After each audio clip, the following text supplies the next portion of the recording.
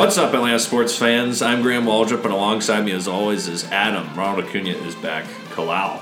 And we are Atlanta's own. Two Atlanta natives recapping the week that was in Atlanta professional sports with wacky-ass hijinks and analysis. Presented by the Pigskin Podcast Network. Adam, how's it going, sir? Graham, it's going excellent. Thanks as always for asking. Of course. I appreciate you very much. Great to have you in my life. Always. And in this podcast. Yeah. I wonder how many sports podcasts sponsored by a football network record right before the NFL draft, Graham. I would say that if they do that, they probably have a show right after the first round. Right. They would do a draft. Before you said that, I forgot the draft was tonight. They probably do like a little draft preview, and then after the first round, they'll get together immediately, record an episode, and get it out within a couple hours. Yeah. We are not that podcast. So no, that's true. But all that being said, if the Falcons take either a wide receiver or a quarterback with that number 8 overall pick, how hard are you going to flip? As my friend Jordan used to say when we worked at a company together, I have to question the direction of this company. Yeah. I will, and by the company I mean Terry Fontenot and Arthur Smith. Arthur Smith looks like he's on suicide watch. You see him in these press conferences, he looks like he's gained weight. His beard looks terrible. He looks depressed, disheveled, and just his answers are lethargic. I don't know, but that's a whole separate thing. It doesn't matter. It's just my interpretation of his appearance, which, as I said, doesn't matter. No, it matters. Here's my thing with Arthur Smith. He comes from a multi-millionaire family. Sure. Like, this man didn't need to work a day in his life. No. So, like, you need that, like, street grit to really grind it out. Sure. And, like, just want it more in the NFL. Mm-hmm. I mean, so being a head coach when it's like, I could just be on the beach. Right. Chilling. Yeah. Instead, I'm getting all these questions from all these assholes about what I'm going to do with this shitty team that has no cap space and why an offensive-minded guy saw the offense drop off so much last year. Right. It's got to be stressful. So, of course, he's going to look like shit. Yeah. He's getting made fun of left and right by Barstool Sports for his face. Yep. Grew a beard out thinking that was cute. Didn't make anything better. It wasn't cute. And, it didn't make anything better. So I feel for the guy. Sure. And imagine the pressure he feels in this moment right now. He's got to be sweating bullets right now as we speak. Because they have no idea how the first 7 picks are going to play out. Yeah, it's going to be really interesting. I know a lot of people are saying grab Malik Willis, grab some receiver at 8 potentially as well. I just think it's a waste of a draft pick to do that. I think either you need to trade back or spend draft picks on offensive line, defensive line. If there's a great offensive lineman out there at 8 and you feel like he's going to be a cornerstone of your franchise for the next 10, 15 years, take him. You got to build the trenches. I mean, every single... You're a trench man. I'm a big trench man. That's something the Falcons have never understood. Yes. We're aware. We're aware of your love of the trench. I understand, Graham. Gave I understand. up 48 sacks on the offensive line. I understand. The users understand. Trash. We don't need another trench lecture from you. I know, but I'm just saying, if they do not go to the trenches tonight heavily, then I'm going to get pissy about Fontenot because he's going to set the franchise back. See the picture of Caleb McGarry? He's looking jacked. Yeah. He was a little pudgy boy. Yeah, no, he looks like a different person. I would not recognize him. I don't think I'd recognize him before, but I'd really not recognize him now. I think we have to pick up his 5th year. Has it been 5 years already with that guy? I think it's like this is his 4th year, and you have to pick it up now. Well, which seems crazy. That is crazy. Yeah. That's actually a good thing to bring up. Me sitting here beating my chest metaphorically and saying, "Build the trenches, build the trenches, build the trenches," doesn't mean shit if you miss on the pick. For the trenches. I would say right now McGarry's a miss. Lindstrom, a hit. But unfortunately, the misses have been much larger in quantity than the hits for this franchise recently. And just, I don't know. But I would rather go down swinging, saying, even though I know the whole best player available shit, but for the love of God, there's a lot of good defensive linemen in this draft.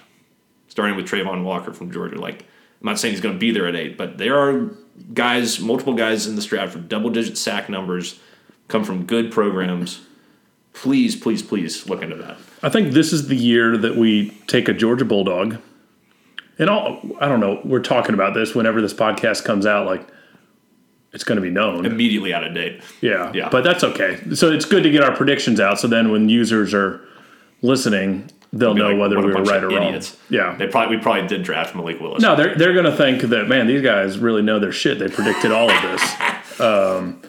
So I think we could take a defensive lineman with that first overall pick. I mean, 8th pick.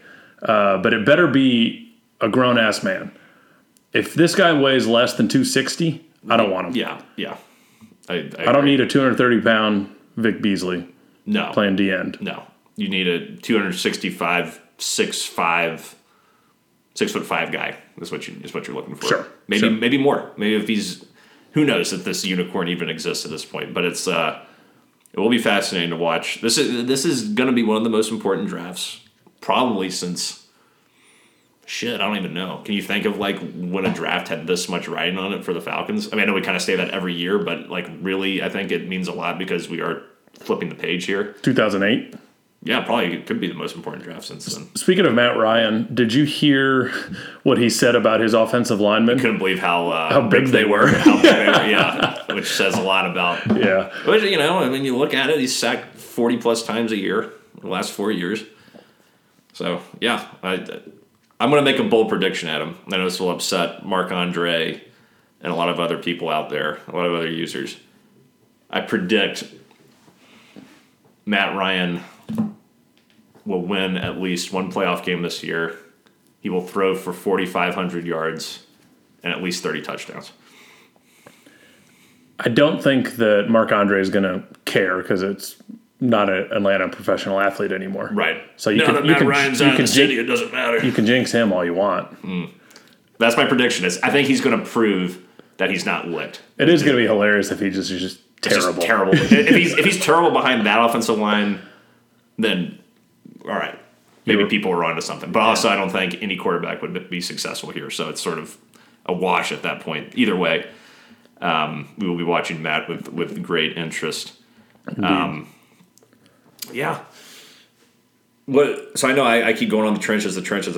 What do you want? Yeah, you're over here. You're like a lieutenant in World War I, something like that. World War I. Trench warfare, baby. Yeah, that's what I want. Just screaming about digging those trenches. What do I want? Yes. I mean, you need everything. Right. The only thing you don't need is a kicker. We're squared away. We're squared away for the next 5 years because he's going to kick it to a 5-year extension. We need a punter now this year. Do not draft Have you heard about Punt God? No. I want that guy. That is his nickname, Punt God. Okay. I don't remember. Is he a corner coffin kicker? He kicked the ball like 85 yards one time last year. Jesus Christ. In the air? It didn't like roll? Like he honestly, in the air. Like he honestly could be like a 3rd or 4th round pick. Yeah. I want Punt God. If we could just have Punt God. 3rd round pick on a punter? Punt God. If you did that and you were the GM and I was the owner, I would fire you on the spot. Well, it's like what Janikowski was he a 1st round pick? No. Janikowski. I think he was because I'll look it up. That bum from Florida State, the Tampa Bay, they drafted him in the 2nd round, Aguayo. Oh yeah. Like I don't think it was the 2nd round, I think it was like the 4th. No, dude, he was a 2nd rounder. It's not Janikowski. It was Janikowski. Sebastian, yeah, Janikowski. Yeah, he was a 1st round pick. Yeah. Well, let's see. Let's see if you're That's right. some Al Davis shit.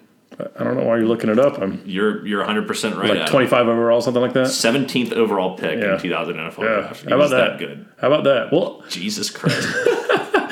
No wonder the Raiders sucked almost the entirety of his career. Well, yeah, they draft kickers and like just the fastest person, whoever that is, quarterback, wide receiver. Let's take him at 6 overall. Like that's what they do. That's what happens when your owners get too invested in the organization. That's a classic example. That's Arthur Blankenship. Woof. Yeah. That's beyond Arthur Blankenship. A kicker in the 1st round. I had no idea. Yeah, put that into perspective, Graham. Man. Yeah. You're surprising me with your Sebastian Janikowski knowledge. I'm proud of you. I like kickers. You do. You do like kickers and you love punters. That's why we have like 3 3rd-round picks this year? Something like that. Let's take Punt God. Yeah. I mean, and I would be fine also with drafting a receiver in the 2nd or 3rd round. Yeah. Because there's a lot of really prolific receivers in the NFL today who were drafted. I mean, everybody's different, right? But like guys like Devontae Adams, DK Metcalf, A.J. Brown, a couple other really Deebo Samuel is another guy drafted in like the 3rd round. So it's you can find a receiver in the second or third round. You don't need to reach for a Julio Jones, or there probably isn't a Julio Jones type in this draft. But I would hate for us to burn a pick at 8 on a receiver when you could probably get a receiver a little later in the draft that could turn into a great receiver. Yeah, no, we need to take at least 1 or 2 receivers. Yeah, I'm not saying don't. I'm just saying don't do it. Not first round. First round. Yeah. Would you be fine with trading down? Sure. Yeah, I think I would be too. There's more picks you can accrue, and this draft is pretty deep overall. People are saying outside of quarterback, it seems like there's you could potentially draft a running back in the 4th or 5th round. We've had success doing that in the past with Coleman and Devontae Freeman. Yeah, Arthur Smith mentioned something about Patterson possibly playing a lot more wide receiver this year. I'd certainly be up for that. But it was like if we find a rookie that we're comfortable giving the ball to. Yeah. So, I mean, that could be one of those 3rd round picks unless you go for punt god. Right. Punt god. If that happens tonight, I'm going to be like, punt god! It's going to be like, oh my God. Not in the 1st round. What if that happened? What if that was who you're building your franchise on? I mean, punt god. I'd have to get behind it. I know. You'd have to buy his jersey. Yeah. Although you don't buy anything. Yeah, I don't buy it. You're not a gear guy. Braves won the World Series. He buys nothing. Not a freaking thing. I'll get it at the thrift store in like 15 years. Nah. People have already given their stuff away after this bad start. Right. 8-11 start. People can't win a series. People quitting on the team. Wow. But let's transition to those Atlanta Braves, Graham. You want to talk about the Braves or the Hawks first? Let's finish up the Hawks season. It's already over and it was so forgettable. I don't know. Well, it's forgettable for you. What a rough series. As predicted, the Heat win. They win best of 7 series 4-1. I had a great time at the one game we went to. Yes, we went to the game that the Hawks actually won. There's a bomb threat. I got to hang out in the Omni for a while. Yeah, I got there really early for standing room only tickets and just standing there for a solid 2.5 hours before the game started because of the delay. I had 2 drinks before the game even started. Yeah, it was really interesting hearing you being in the stadium, having no idea what's going on. And then we found out because cops wouldn't let us walk up the normal drive on Centennial Olympic that you would normally walk up. And they're shuttling people into the Omni as just a mass of confused people going into the Omni. And it's like, oh, food court. Yeah, we'll get a beer while we're here. And thank God we did, because then you check Twitter and there's all this bomb threat nonsense, and they're still shuffling people oh no, go to that gate. So we think we're getting into the gate on the backside, and we walk out there and that's closed as well. So now people are just starting to get pissed. Yeah. So we went back inside, and it was 15 to 20 minutes away from feeling like a straight up FEMA situation. People were starting to freak out and panic. Really? Oh, yeah. It was great because no one told us anything inside the stadium. It was just the game's delayed. And I was like, oh, okay, whatever. It's that's weird. Yeah. And then and then I went to get a drink at one point, and I just saw outside, lines of people not going anywhere. I was like, what the hell is going on? And then I got your text message. Yeah. No, it was very strange. It was interesting. Yeah. Not often an NBA game is delayed. But there you have it. But it turned out to be a great game, great finish. Had fun, felt good about the Hawks for a little bit, and then that Sunday game started, and it was oh no, we suck. These guys just don't have the. We've been saying it all year. They're just missing something. Yeah, there's a lack of. I will say this: the Hawks offensively were exposed in this series. I know John Collins was not himself. We obviously missed Capella for the first game, or maybe the first 2 games. I can't remember. We missed Capella for at least a couple games, I think. But we had, and I think that's the problem with Nate McMillan. I'm starting to really lose a lot of faith in him. Throughout this series, there was no adjustments made by Nate McMillan to this suffocating Miami Heat defense. I haven't seen defense play like that in an NBA game probably 20 years or something. I mean, that was just brutal. I am all over you. The rotations were amazing. There was one play, I think, in Game 4 where Trey was coming down the court, and he was picked up by not Lowry. It was I can't remember their replacement point guard, but he's picked up by him. He rotated off of him, and then rotated to someone else really quick. Then picked up by Jimmy Butler, and then Jimmy Butler rotates off of him, and then Bam Adebayo comes out there, and they just trap him. And it was just masterclass in how to just completely disrupt an offense. And and Trae just couldn't do anything.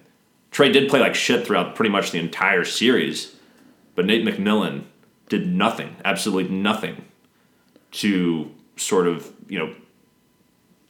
fight back against this defense. There was no adjustments made, and it was just the same thing every game. It was really, really frustrating to watch. And he's gone on, record saying he's not really an X's and O's coach. He kind of just lets his players do whatever. He said that?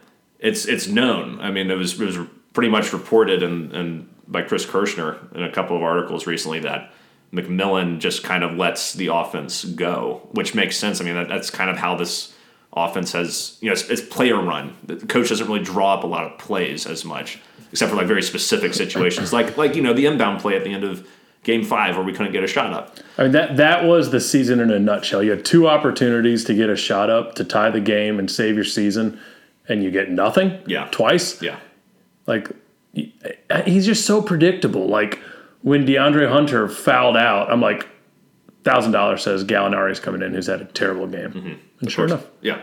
He's also the guy that took DeLon Wright out of the rotation this year in favor of Lou Williams, even though Lou wasn't giving us anything. Yeah. DeLon Wright was a huge, he's not the greatest player in the world, but he's always probably our best perimeter defender, and is a scrappy guy, gets offensive rebounds and putbacks, and is not a terrible 3-point shooter. And he wants to take him out in favor of Lou. I mean, he was probably our best player in this series. Like he was, him and DeAndre were probably the best players. He doesn't light up the stat sheet, but he does so many things well. He's an effort guy. He's like how we were talking about we need defensive dogs. Yeah, he's like a defensive puppy. He can be a dog at times. He's not always a dog, but he's the closest thing to a dog that we have as a defender. And just you saw like Spoelstra dominated this in terms of a coaching matchup. Absolutely dominated Nate McMillan. Nate McMillan also didn't like to call any timeouts when the Heat went on these insane runs. The game we were at, the Heat went on a 21-0 run. He does not call a timeout. Well, any time the Hawks got a modicum of momentum in the series, it felt like Spoelstra was calling a timeout. He was making an adjustment. He was shutting it down. Well, it is shocking. It wasn't just the game. It was like 3 or 4 games in a row that Heat had at least like a 17 or 14-0 run. Yeah. Didn't call a timeout once for like 3 or 4 different games. 21-0 run in game 3, the one we went to. 20-2 run in game 5, and I think there was a 17-0 run in game 4. They had one in game 1 or 2 as well. It's like I don't know shit about basketball X's and O's, but I know if your team has a lot of momentum, you call a timeout. Yeah, and he said something really stupid too, because he was like, I remember I just called a timeout. I think only like two minutes went off the clock or something. I think it had been 5 minutes had gone off the clock. He's clueless. I've lost complete faith in Nick McMillan. I know he was given somewhat of a shitty hand this year in terms of the injuries and the COVID situation and things like that. But he has proved to not be a motivator of men. He does not know how to lead this locker room, and he has lost Trae Young. Trae Young was not in the huddle, as user Arthur Roach pointed out on Twitter to us. He was not in that huddle for the final play of the game in Game 5. He was not there. Everybody else was crowded around, and Nate McMillan didn't call him out for that. And now if Trae Young's starting to become a malcontent or whatever, that's a huge problem. And some of that could be on Trae for sure, but your leader, your coach, has to be able to coach up his guys, and that kind of behavior is not acceptable. And Nate McMillan let that happen, and I want him gone. He has lost me as a coach. He is not the guy to get this franchise over the hump. Yeah, I mean, from Trae's point of view, like he is to blame as well for this series because they shut him down, but Trae did nothing about it, and he had plenty of open looks that he missed. Yes, he did as well. He was especially from 3, just absolutely atrocious. Only 7 of 38 from 3-point land. Only made 22 baskets. Had 30 assists to 30 turnovers. He was awful. I mean, I'm not just there's no excuse for that level of play from your best player at all. But the Heat did a great job of taking him out of the game. It wasn't just like he sucked. It was he sucked, but the Heat's defense was also fantastic. Yeah, I mean, I could see them taking him out of game 1 or 2, but then for it to continue going on the entire series. Yeah, it was really only game 3 was when he did anything. Yeah. And that was only because I think Lowry went out in that game. And then they were able to figure out in game 4 and game 5 how to shut Trae down again. Yeah, man. It's the only reason, it's crazy how a franchise can go like last year at this time, or maybe in like June or July, we're saying, oh, this is the best franchise in Atlanta right now. Yeah. And all of a sudden, they've fallen off a big cliff. Yeah. I only still have faith because of the Schlenk. Trust in Schlenk. I started to lose faith in him as well. I have to admit. Yeah, he had a bad season, like not making any moves and getting rid of Cam Reddish. We could have used Cam Reddish. Yeah, but it's like Cam Reddish was trash the whole season. Well, play Kevin Knox then, man. Kevin Knox, whenever he played in the series, I know it was like in garbage time, but he showed up. That's another thing that Nate McMillan did a ton during the season. He played Cam Reddish way too much. Cam Reddish? Yeah. Not during the series, I'm saying during the season. Oh. He played him way too much, and the Hawks were like 12 games under 500 whenever Cam Reddish played, 28-20 when he did not. And there wasn't any pressure from the front office to do it. I don't know what the justification was for him playing that shoddily and still being used actively in the rotation. It's just another strike against Nate McMillan. Well, I think at the time, that's when we were killed by COVID. We had injuries left and right. We didn't have a lot of bodies. No, but that year. even when we did, he was still getting a lot of usage overall. It's just frustrating. But I still believe in Schlenk, and he is going to make some massive changes. He's got to show something. I think OP's learned that he cannot just get a bunch of jump shooters. That's all we have right now. No, that's what this season is. It's a lesson. It's a lesson for Trey. Trey's got to learn to play without the ball in his hand. I think that's going to be something we see. It's a lesson for Schlenk. You need those veteran dogs in the locker room. And, Tony Ressler is going to be putting a lot of pressure on these guys to make shit right. Yeah. Yeah. And, I mean, at the end of the day, I heard them talking on the radio about this today. It was like, I think Mark Jackson's like a big coaching candidate or something, which I don't think we're going to fire. I think I agree with you. McMillan's not the guy going forward, but we just signed him to a 4-year extension.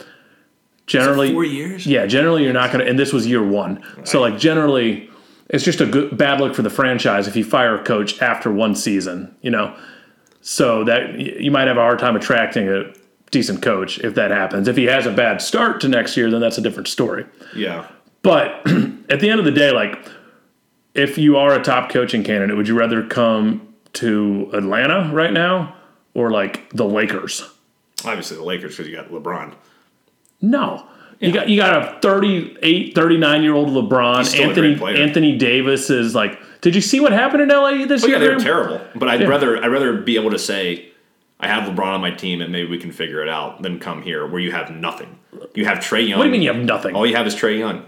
Trae Young's the only guy that you can really solidly build around. Everybody else is too inconsistent or they're role players.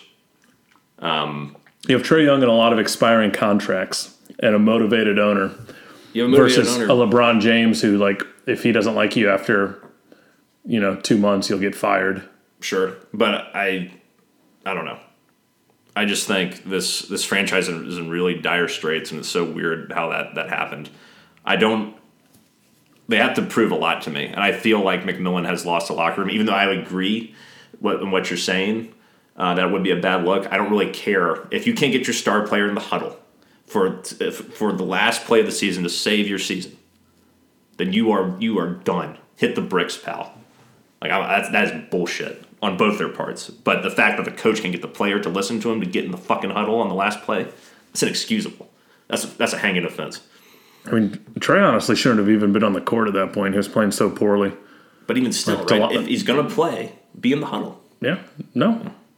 Absolutely. But that's you can only do so much. That is on Trae as well. For sure. No, I agree. I totally agree. That's an awful attitude. No, that is. That makes me lose some respect for Trae, for sure. I was really upset about that. Also, another thing that was really frustrating about this Hawks team is how much isolation we do. Mm-hmm. Just a lot of guys standing around, not doing anything. And it felt like every time we did start to move around and pass the ball a little bit, some good things would happen in this series. We would get some people open and make some open shots. But there was just too much of one guy getting the ball, jacking up a bad contested shot, not working the ball around the court, not setting screens. The screen game was non-existent. It was awful. It was awful basketball. Was that game?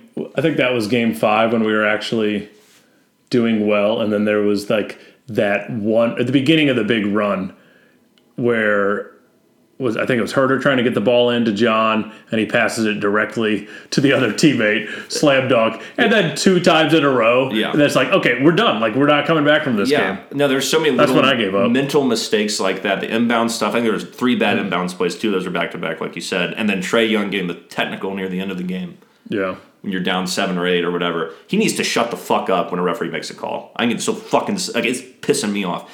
You lose so much energy bitching the referee. They're not going to change the call. Accept it and move on. I mean, this is not just a Trae Young thing, but he is barking back too much. He's getting I think he's got teed up twice in this series. Just walk away.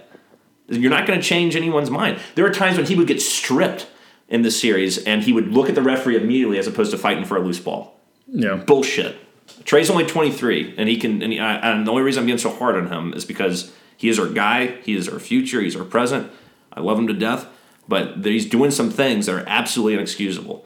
Bitching the referee too much, not being in the huddle, getting technicals at bad moments when you absolutely should not be talking back to the referee, taking poor shots from 3-point land when you're not making any threes. If you're making threes, take those logo 3-pointers. If you're in the zone, do it. But he just forces that shit way too often. It's terrible. I mean, he's better than this. They just completely shut him down, and he got frustrated and lost his cool Yeah. in a lot of ways. Yeah, he's got to mentally grow up. And a coach who's not making any adjustments. Yeah, his coach is trash. It's really frustrating. Yeah. I didn't think I was going to get this mad about this series talking about this because I figured we'd lose. It's just the way we lost. Yeah, it was ugly. And it does, like, I realized John was hurt, but, like, I've never thought he was the guy. No, he's not your number 2. And we got a lot of money in him now. Yeah. And He's still a very solid player. He still put up a double-double in one of those games after not playing for a month. I mean, he was trying as hard as he could. But you're right. He's getting paid kind of number 2 money, and he's definitely not a number 2 guy. so, like, they absolutely have to find a legit number 2 this offseason. Oh, yeah. Which I still think Trae Young can recruit a guy like that to want to come to Atlanta. Yeah. Maybe you can recruit a good coach, too. Yeah. But, yeah, the season really was frustrating, and Hawks seemingly played like they did in the regular season throughout this series. After all the bitching about how boring the regular season was, blah, blah, blah, it was kind of like the same energy. There was only like a couple of moments where you saw them sort of rise to the occasion. DeAndre Hunter definitely rose to the occasion that last game. Where did that come He from? played his ass off. That's the DeAndre Hunter we need to see more often, but we didn't see that enough. Remember in Game 3, the game we went to, and they went on that huge run that he did. DeAndre Hunter missed like 8 consecutive shots or something like that. I don't know what it was, but it was just like every time he got the ball, he missed the fucking shot. Oh, it was just frustrating. But yeah, I'm not going to give up on DeAndre Hunter yet. I know a lot of people were calling for his head over the course of the season. Myself somewhat being included in that because I've been very critical on him when he sort of disappeared. But he's not someone I want to give up on yet. He's still very young. We've the majority of this team is really young. Trae Young's 23. He's already one of the top 10 offensive players in the NBA. His ceiling has not been hit. There's a lot of things he's got to work on, but Yeah, it's problematic that the Heat just showed the entire league how to do it, how to shut him down. like a lot of teams were trying to trap him this year, but he was always able to kind of get out of it for the most part. Sometimes he turned the ball over, but it wasn't bad. He wasn't ever like shut down to this extent. The Heat played like psycho defense, man. They played like it was like when I played high school basketball against Decatur High School, and we lost, I think, 85-24 or something. It was like outmatched, out-physicaled, just completely out of our league. Well, and this one, like Game 5, they're missing their best 2 players. Yeah, you're missing Butler and missing Lowry, and you still can't, like, win. That's such a winnable game. Yeah. The entire time. Yeah. And Spoelstra, once again, shows why he's one of the better coaches in the league. And he's not just a LeBron puppet, No. like a Tyronn Lue sort of thing. Like, this guy knows how to take your... He's like a Belichick of the NBA in a way. He's maybe not as great as Belichick in terms of being a coach, but it's like he strategizes, man. He adjusts. It was amazing watching a coach call a timeout anytime he felt like the game was starting to slip away. Even the game they lost, he would still constantly make adjustments. I think we were just on a run. Like, Bogdanovich couldn't miss a 3. Like, I mean, it was sort of like a Herculean effort the Hawks had to make to win that game. Yeah. Yeah, I still can't believe all those ridiculous 17-0 runs. It's just like, Yeah. call a timeout, man. Yeah. It's like, what are you doing? And the players just looked lost. And Regroup. yeah, Get some fresh bodies out there. it's disgusting. Anything else we want to talk about with this very angry, at least for me, Hawks segment? No. I think that is actually a great time, Graham, to take a break. Yes. And hear from our good friends at DraftKings. Love it. The NBA playoffs means next level basketball. Get in on the first round action with DraftKings Sportsbook, an official sports betting partner of the NBA. This week, new customers can bet $5 on any team to win and get $150 in free bets instantly. You win no matter what. All DraftKings Sportsbook customers can also bet during the first round with same-game parlays. Combine multiple bets from the same game for a bigger payout. The more legs you add, the more money you can win. Plus, place a same-game parlay each day with 3 or more legs and get up to $25 in free bets back if one leg does not hit. Here's what you need to do, folks. Download the DraftKings Sportsbook app now. Use promo code TPPN. Bet $5 on any NBA team to win their game during the first round of playoffs and get $150 in free bets instantly. That's promo code TPPN at DraftKings Sportsbook, an official sports betting partner of the NBA. Minimum age and eligibility restrictions apply. See show notes for details. Adam, it's time. We're back. It's time to talk about the Atlanta Braves, who still have not won. Maybe that'll change tonight, the night we're recording, but have not won a series to start the season. Yeah, and played some pretty pathetic teams that we didn't win series as well. Like the Reds. Reds definitely should have won that. The Reds, I believe, only have 4 wins now, and 2 of those were against us. Yes. And the Nationals have 6 wins, and 2 of those were against us. Yeah, I think the Marlins have a better record than we do right now. We haven't been swept, though. We haven't been swept. We've split 2 series. But the Cubs are another team that are rebuilding that we should be taking care of. And we've not done that, especially last night. This team just struggles to get hits in big moments. I know Dansby came through in the clutch finally last night in the, whatever that was, the eighth or ninth inning. But, and here's, Mark Andre called this out a couple weeks ago, or might have been last week. But I told everybody when baseball was back that the runner on second in the extra innings was gone. I don't know who told me that. Might have been me. Could have been you. I think it was some other loser on Twitter, like a verified baseball reporter, said there would be none of that bullshit anymore. But it's still here, and we still lost another game with it. Well, the 7th inning thing isn't there anymore. That's what it is. It was 7th inning. I think that was the one you hated the most. Yes, I hated that one, but I don't know. I really do hate the guy on second to start extra innings. It just changes everything. Yeah. It's almost worse to be the home team with that rule because they can just build up so much momentum. Totally. And that's exactly what happened. Poor Matzik. I mean, he didn't pitch well, but he was also it's immediately high pressure for the pitcher.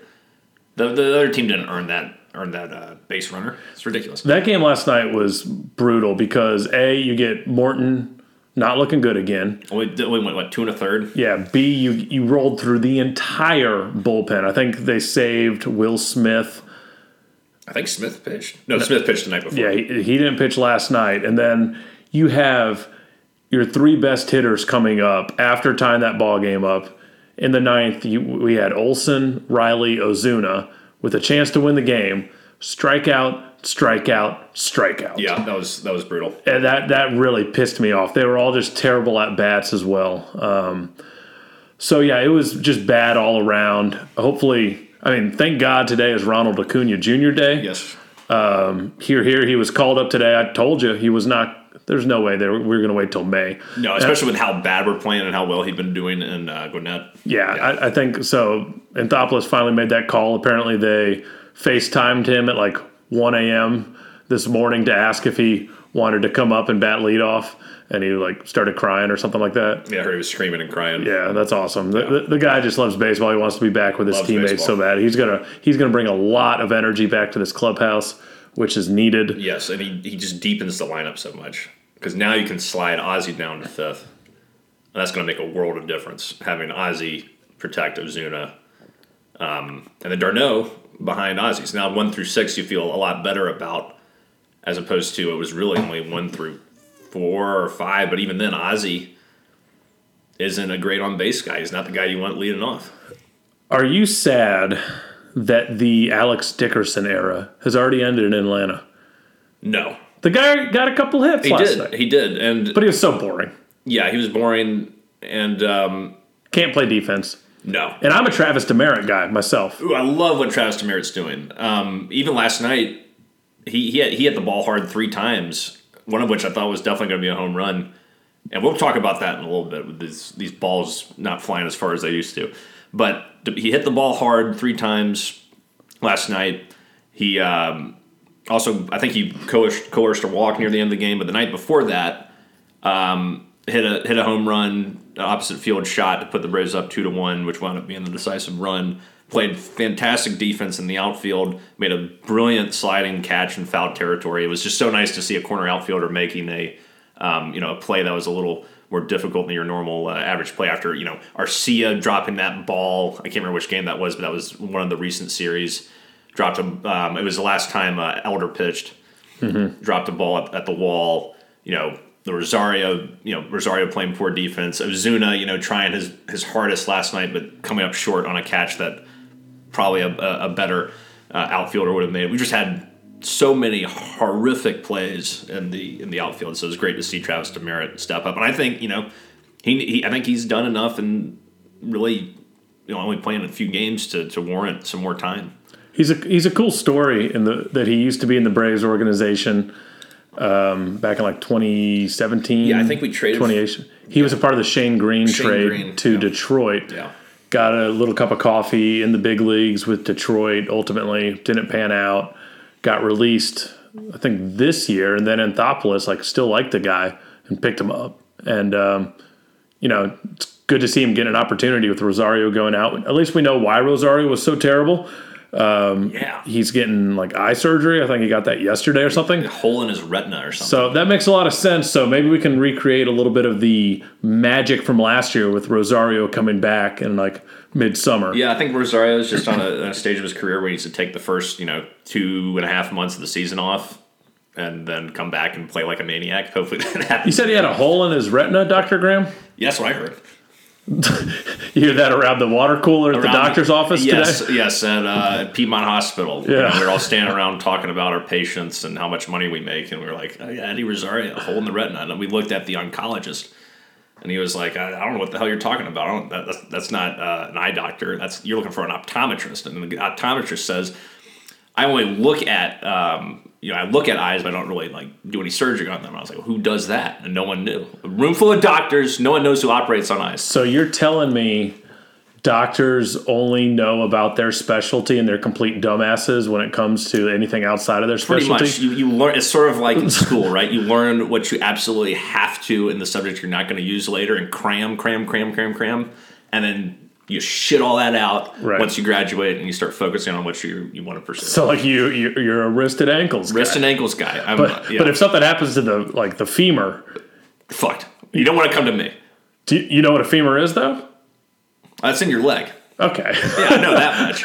That's right. You retain a little bit of information. That's good. Or someone bludgeons you in the face and whatnot. You need to get facial reconstructive surgery. Not someone you should talk to. Or blunt trauma to the head. Don't know.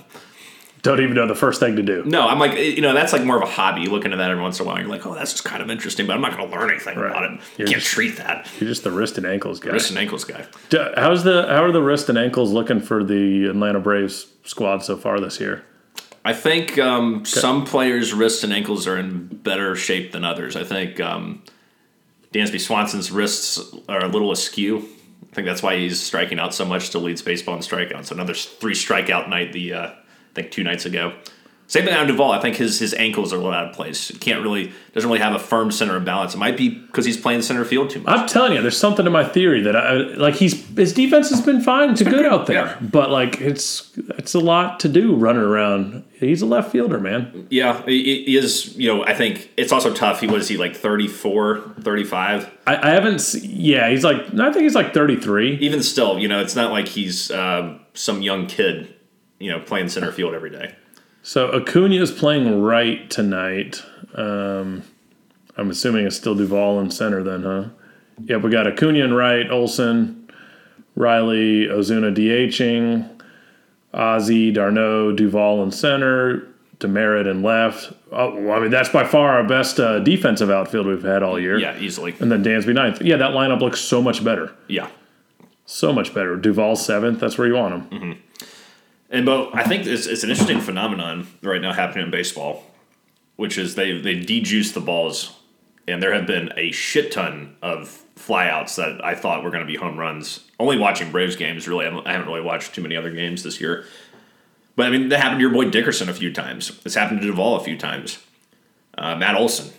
There have been a lot of guys who have, seemingly crushed the ball, but it just dies on the brink. It's so like Riley hit one to center last night that looked like the hardest ball I've ever seen. Me too. I was like, that's fucking gone. Yeah, and I was like, well, it just died. Yeah, no, which might be, we're kind of, last year we were a home run team and we weren't great hitting with runners in scoring position. Yeah. So now, if we got de-juiced balls, then it's, you're going to have to be able to do the small things. Right. Chip Carey's going to go crazy.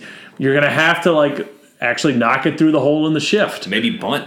Yeah. Steal bases. Right. Very strange. We don't have any base stealers. I mean, we got Acuna now, but, Acuna and Ozzy. That's it.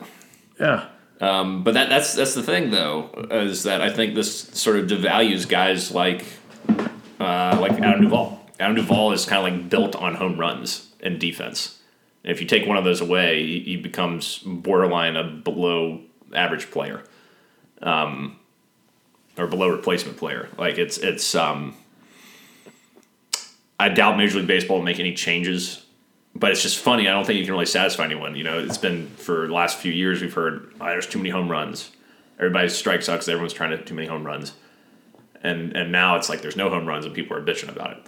So there's no way to win. Maybe there's a happy medium between these balls that have been taken back to 1974 and the balls from 2020. Maybe there's somewhere we can meet in the middle. But it's not good for the Braves. I'm more of a less home runs guy myself. I prefer it. Personally, too. But we have to play small ball. Yeah, but we're not built to do that.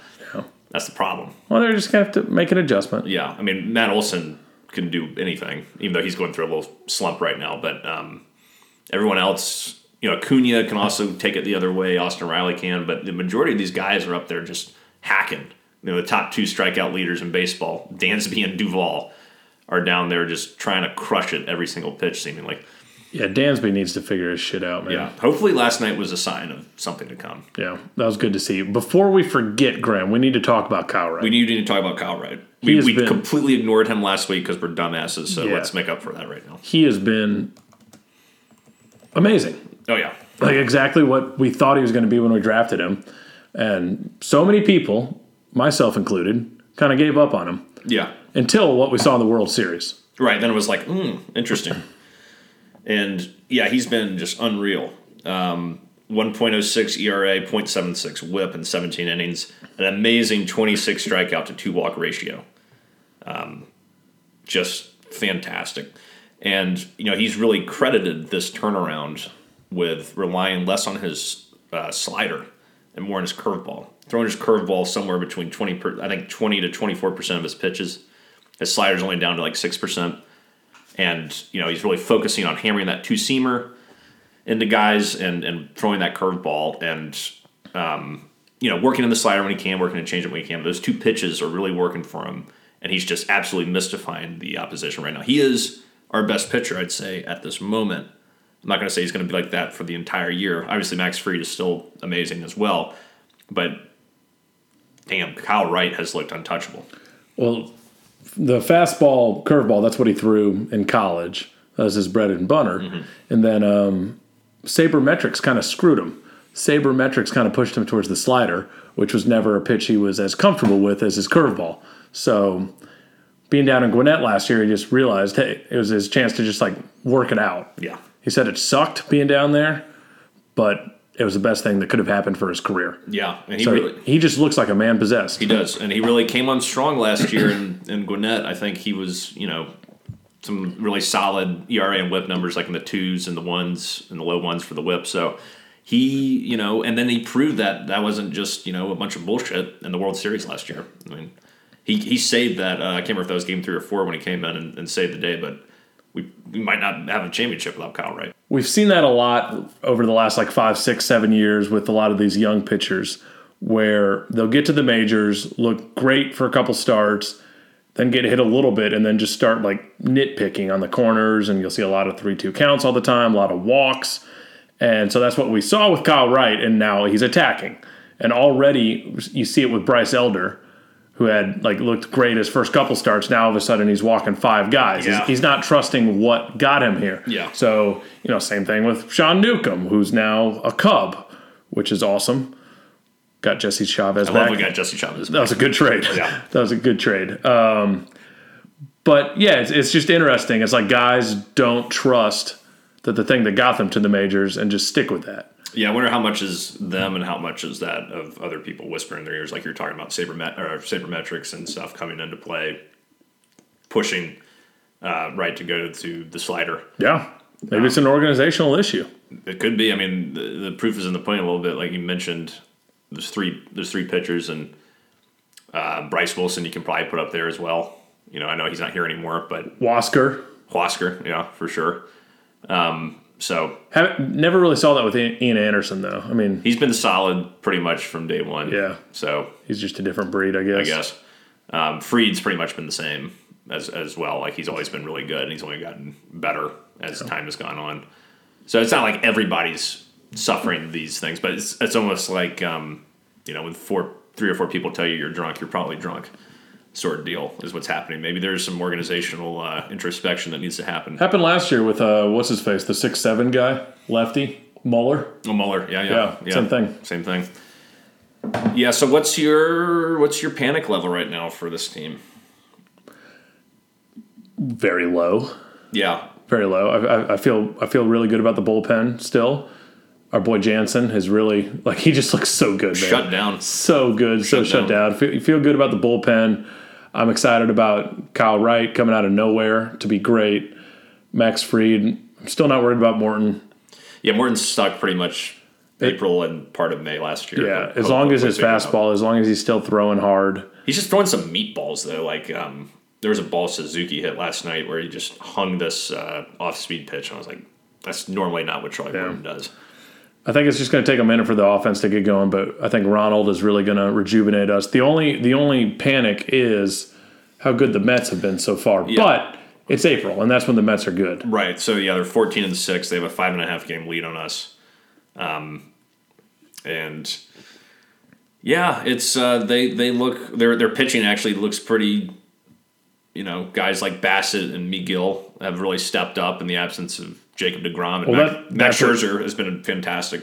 That's what's scary is that deGrom's not here. Yeah, and they're playing their asses off. So it's a long season, though. We know the Mets have a tendency to Met themselves, but they kind of have a different energy this year than they've had in recent years. I feel like it feels, Brandon Nimmo's healthy. He's playing really well.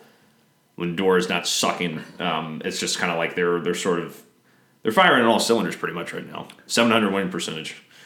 Yeah, we'll get them. I think we got four games in 3 days with them next week. Yeah, I think starting on Monday. I'm glad Acuna will be around for that. Yeah, I think this also sends. Yeah, knock on wood. I think this also sends a message to the rest of the team, get your shit in order. There's a lot of people who need to get their shit in order. Dansby Swanson, Adam Duvall offensively. The strikeouts are just ridiculous. Let's not hawks it. Just because it's the regular season and we had success last year. Yeah, don't fuck around. Doesn't mean you can't get it going. Yeah. You don't want to fall 12 games behind the Mets. No, you do not. Because, if you look up and at the end of May and you're down 14 games, I'm sorry, I don't think we can do what we did last year. Well, there's probably 17 wild cards this year. I don't even know what the playoff rules are. There's 3 wild cards. You can still get in the playoffs, but you want to win the division. You don't have to win the division to win the World Series. The Nationals did it as recently as 2019, and other teams have done it plenty of times over the years, particularly when the wild card format expanded. But you want to be fucking around and look up at the end of May and you're down 14 games to the Mets. You don't want to do that. No. And this is the message sent now. Acuna is ready to go. The team needs to be ready to go. And let's go out and just win series you should win. We should not be losing series to Miami. We should not be losing series to Washington. We should not be losing series to Cincinnati. Like, you split with the Padres. That's okay. The Padres are pretty good. Like, I'll accept that. But you cannot be losing to teams like that. Those are the times when you have to take advantage, particularly in your division.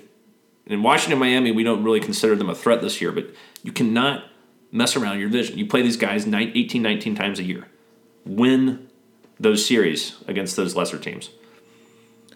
Yeah, it's on the offense at this point, though. I'd say generally. Yeah, but I don't think they got to get going. Yeah, the rotation's been a little shaky though. I think Elder shaky, even though I know he's very young. Charlie Morton's been terrible. So when you're going out there Huascar was bad too. So you're going out there every 2 out of every 5 days, and your starting pitching's below expectation. That sort of puts you behind the 8 ball. But you're right, the offense. There are a lot of opportunities in that Marlins series where we had runners in scoring position. There's another game. Yeah, I think it was a Marlins game. We were like 1 for 14 with runners in scoring position. There's plenty of opportunities in that Cubs game last night. I don't have the stats in front of me, but it was like we had bases loaded in like the 3rd inning or whatever, and just did nothing. You're not going to succeed every time out. I understand that, but it's like more often than not, we're not finding the big hit and the big moment. It's like we can get guys on base. Like our OPS, I think, is like 10th in baseball as a team, but we're trash from runners in scoring position. And that's a lot of that, I think, is like 6, 7, 8, 9 throughout this year has just been awful. Like if you just survive that top 5. People in the order, you're gonna be probably fine if you're playing us. But hopefully that changes with Acuna and Duvall and Dansby can't be this bad forever. And another guy I was checking in on recently. Imagine if Mike Soroka comes back and is somewhat of Mike Soroka. Yeah, that'd be great if he can do that. Is it realistic? I don't know. They're saying All-Star break. They're saying All-Star break? We don't get your hopes up. No. Don't count on it, but that would be unbelievable. No, that would be a big boost if he could come back, and it would also just be an amazing story to come back from 2 Achilles tears and then come back to being a dominant pitcher again. He was one of my favorite Braves when he was going. Yeah. It's just the way he pitches. Best stuff on the staff. Can you imagine if that hadn't happened and you had 3 horsemen of the apocalypse right now with Wright, Soroka, and Fried, and then Charlie Morton could be your 4th starter kind of thing. Wright, Soroka, Fried, Anderson, and Morton. Morton, yeah, come on, yeah, that'd be great. That's sick. I'm not going to worry about Charlie Morton. I think if Charlie Morton's still doing this by the end of May, I'm going to be like, all right, he needs to go. He's getting mad. He's gonna after this last one. He's gonna be angry. He looked shocked being taken out of the game last night. I don't know if you saw his face when Snicker came out there. He just like looked at him like, "You fucking kidding me?" Well, but he also didn't pitch well. Didn't have the stuff, man. But it wasn't even like he was angry. He was more like shocked. He was like, "I can't fucking believe this." I liked that Snicker like recognized it as a game where he didn't have it, and he brought in like good pitchers the rest of the way. It's not like he like brought in Sean Newcomb. Who I still don't know why we can't anymore. But it's like usually we've seen that trend where it's like, well, you got to go with your longest arm, and right, even if he's not good, right, basically giving the game away. I hate that. I hated that in that Dodgers game. We could have won that Dodgers game because then we fucked around and scored 4 runs on Kershaw, and we would have taken the lead. But like he said, it's like you can't throw your main arms every single night. No, you can't. You won't have them by June. You just can't use Sean Newcomb in any situation. Yeah. I put that. I mean, Snicker shouldn't have done that, but I also put that on Anthopoulos. Having Chavez over him is just so much better. Fantastic. So much better. Yeah. So that's great. Let's put it on record tonight, Graham. Yeah. Do you think Ronald Acuna is going to hit a leadoff homer? No, but I think he gets on base at least twice tonight, either via the walk or I think he will get an extra base hit. I think second pitch home run. I love that. It's almost the only reason I say it's not going to happen is because it's almost too expected at this point. He does that though. I know. I mean, it could certainly happen, but it's almost like it'd be a cliche if he did that. He's that good. He's a cliche guy. I love it. I'm gonna go contrarian here. That's fine. You want to make a wager? No. I'll give you 10-1 odds. The odds are against me. You get $10 on a $1 bet. That's fine. Does it have to be second pitch? It would be Just first at bat. Yeah. Okay, I'll do that. All right. I hope I give you $10. Cheers. What would be horrible is if we that happens. I give you $10 and we lose like 8-1. That'd be a kick in the nuts for me. Yeah, I mean, I wouldn't be happy about that result either. Yeah. So, what else in Braves world? Anything else we need to cover? I think that wraps it up this week, Graham. Yeah. Let's look at the schedule. I just want to see who we got coming up here. I know we got the Mets next week. Excuse me. We got a trip to Arlington to play the Rangers. 3-game set Friday, Saturday, Sunday. Then 4 against New York in New York. So that'll be fascinating. I mean, like we talked about that already, but that's going to be a huge series. Like, let's say you get swept in that, you're already down four games, you're down 8 games in freaking early May. It'd be awful. Then Milwaukee, then Boston. So you got a tough. After playing some cream puffs that you did not take advantage of. For the most part, now you're getting tougher with New York, Milwaukee, and Boston, and then you go to San Diego after that. So that's We go to San Diego again? We don't go to San Diego. San Diego comes here. Oh, but I'm saying we have to play them again. So that's 4 back-to-back brutal series, and the Rangers, suck. So you're hoping that we can, beat the crap out of them tonight. It'd be nice to take a 4-game winning streak into Citi Field. Got to get it going, Graham. Yes. Hopefully this is a spark that lights the fire to do it with Ronnie returning. And, I guess that wraps up today's episode. We'll see what happens in the draft. We'll talk about it and complain. And hopefully we won't complain. I don't want to complain. I'm a little tired. I'm a little tired of complaining. I mean, I just hope we draft Punt God. I'm going to be happy. Number 8 overall pick. Well, not in the first round. Third round.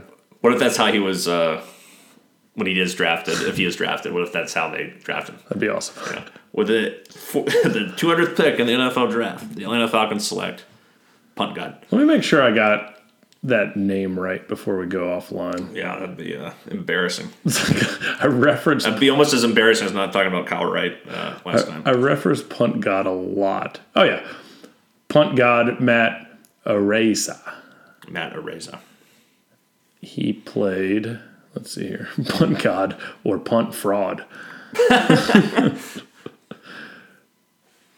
Oh, yeah. I want this guy. Give me some more details. Averaging 51.19 yards per punt. Where do you go to school? San Diego State. San Diego State, okay. Yep. He's the all-time single-season average punt distance leader. He's also highly accurate as a punter with 37 of his 79 punts landing inside the opponent's 20. And just 15 touchbacks. Wow. Yeah. Yeah. We're going to get him, Graham. Okay. Yep.